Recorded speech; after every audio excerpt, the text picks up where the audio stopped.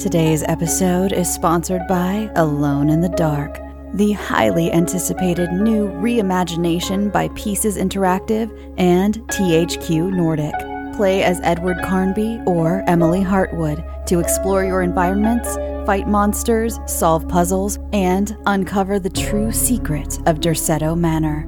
Our favorite heroes are brought to life by Hollywood stars Jodie Comer of Killing Eve and David Harbour of Stranger Things, who lend not only their voices, but their appearance and their formidable acting skills to the brave protagonists.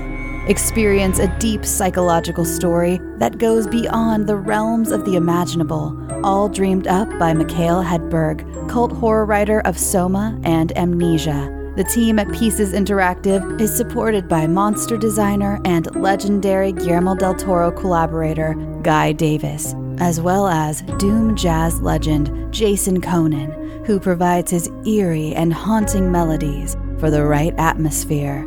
Alone in the Dark is available March 20th on PS5, Xbox Series XS, and PC. Pre-order your copy now and escape into the dark.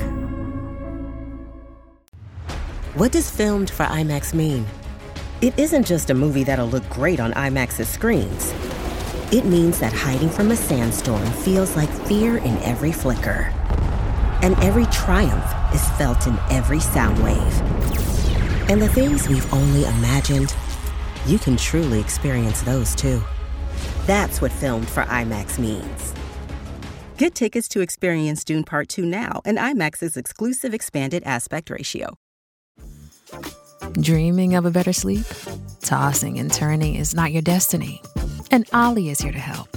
Ollie invites you to sink into sweet, sweet slumber to improve your mental and physical health and overall wellness. More than just melatonin, Ollie's ingredients help you unwind your mind for a delightfully dreamy drift off.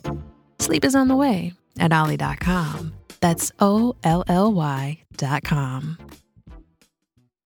Hello, everyone. The clip you're about to hear is from one of our exclusive Patreon episodes on a recent horror release, and just like all of our other episodes, it might include major spoilers for said horror release, so don't listen to it if you haven't already seen it. You've officially been warned. And if you'd like to hear the full episode, just head on over to patreon.com/horrorqueers and subscribe today. Without further ado, here is your exclusive Patreon clip.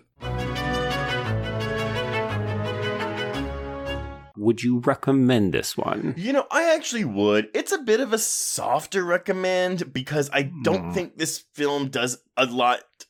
Well, I was going to say narratively different from its first film, but sure. It does just enough different to justify its existence, but it doesn't do enough different to make it not feel a lot like more of the same, if that makes any sense. Yeah, no, I feel that because a lot of the set pieces feel very familiar because there's only so much you can do with blindfolds and people hearing whispers from dead loved ones and so on. Right.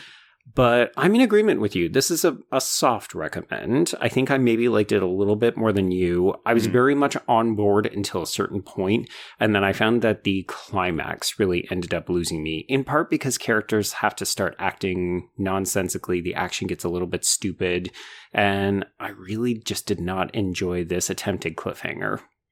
Okay, I put a pin in that cliffhanger, sure. But real quick about the climax, I will say I agree with you about the climax. However, I found it to be a very thrilling climax, all those issues aside, in a way that the first film wasn't. And you can go back and listen to our commentary on Bird Box where we talk about our issues with the third act of that film. I mean, this film at least doesn't have to hit the soft reset button where it's like, oh, we built to a natural climax and then restart the movie over again.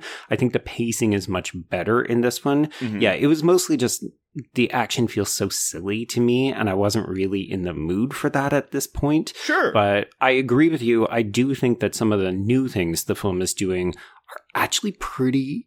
I don't want to say fun, because I don't know that this is a fun movie, but it complicated the narrative in ways that I wasn't expecting. I will agree. Honestly, I mean, look, like we find something out in the prologue that I did not know going into this movie. No. And I was kind of like... And I was so happy not to be spoiled. So folks, if you are considering it, duck out now. Yes, but I will say that was I was like, oh shit, okay, cool, you've got me, movie. Mm-hmm. I do think that's kind of the most innovative thing that this movie does, which is for sure. one of my issues with it. Like, it's really cool, but then we're settling back into more of the same. Exactly. Yeah. So if you're not a Bird Box enthusiast, I don't think this film is going to win you over. But there was enough of that there that I thought, okay, you know what? I'm at least enjoying how they're trying to play with the formula, even if it's only a little bit.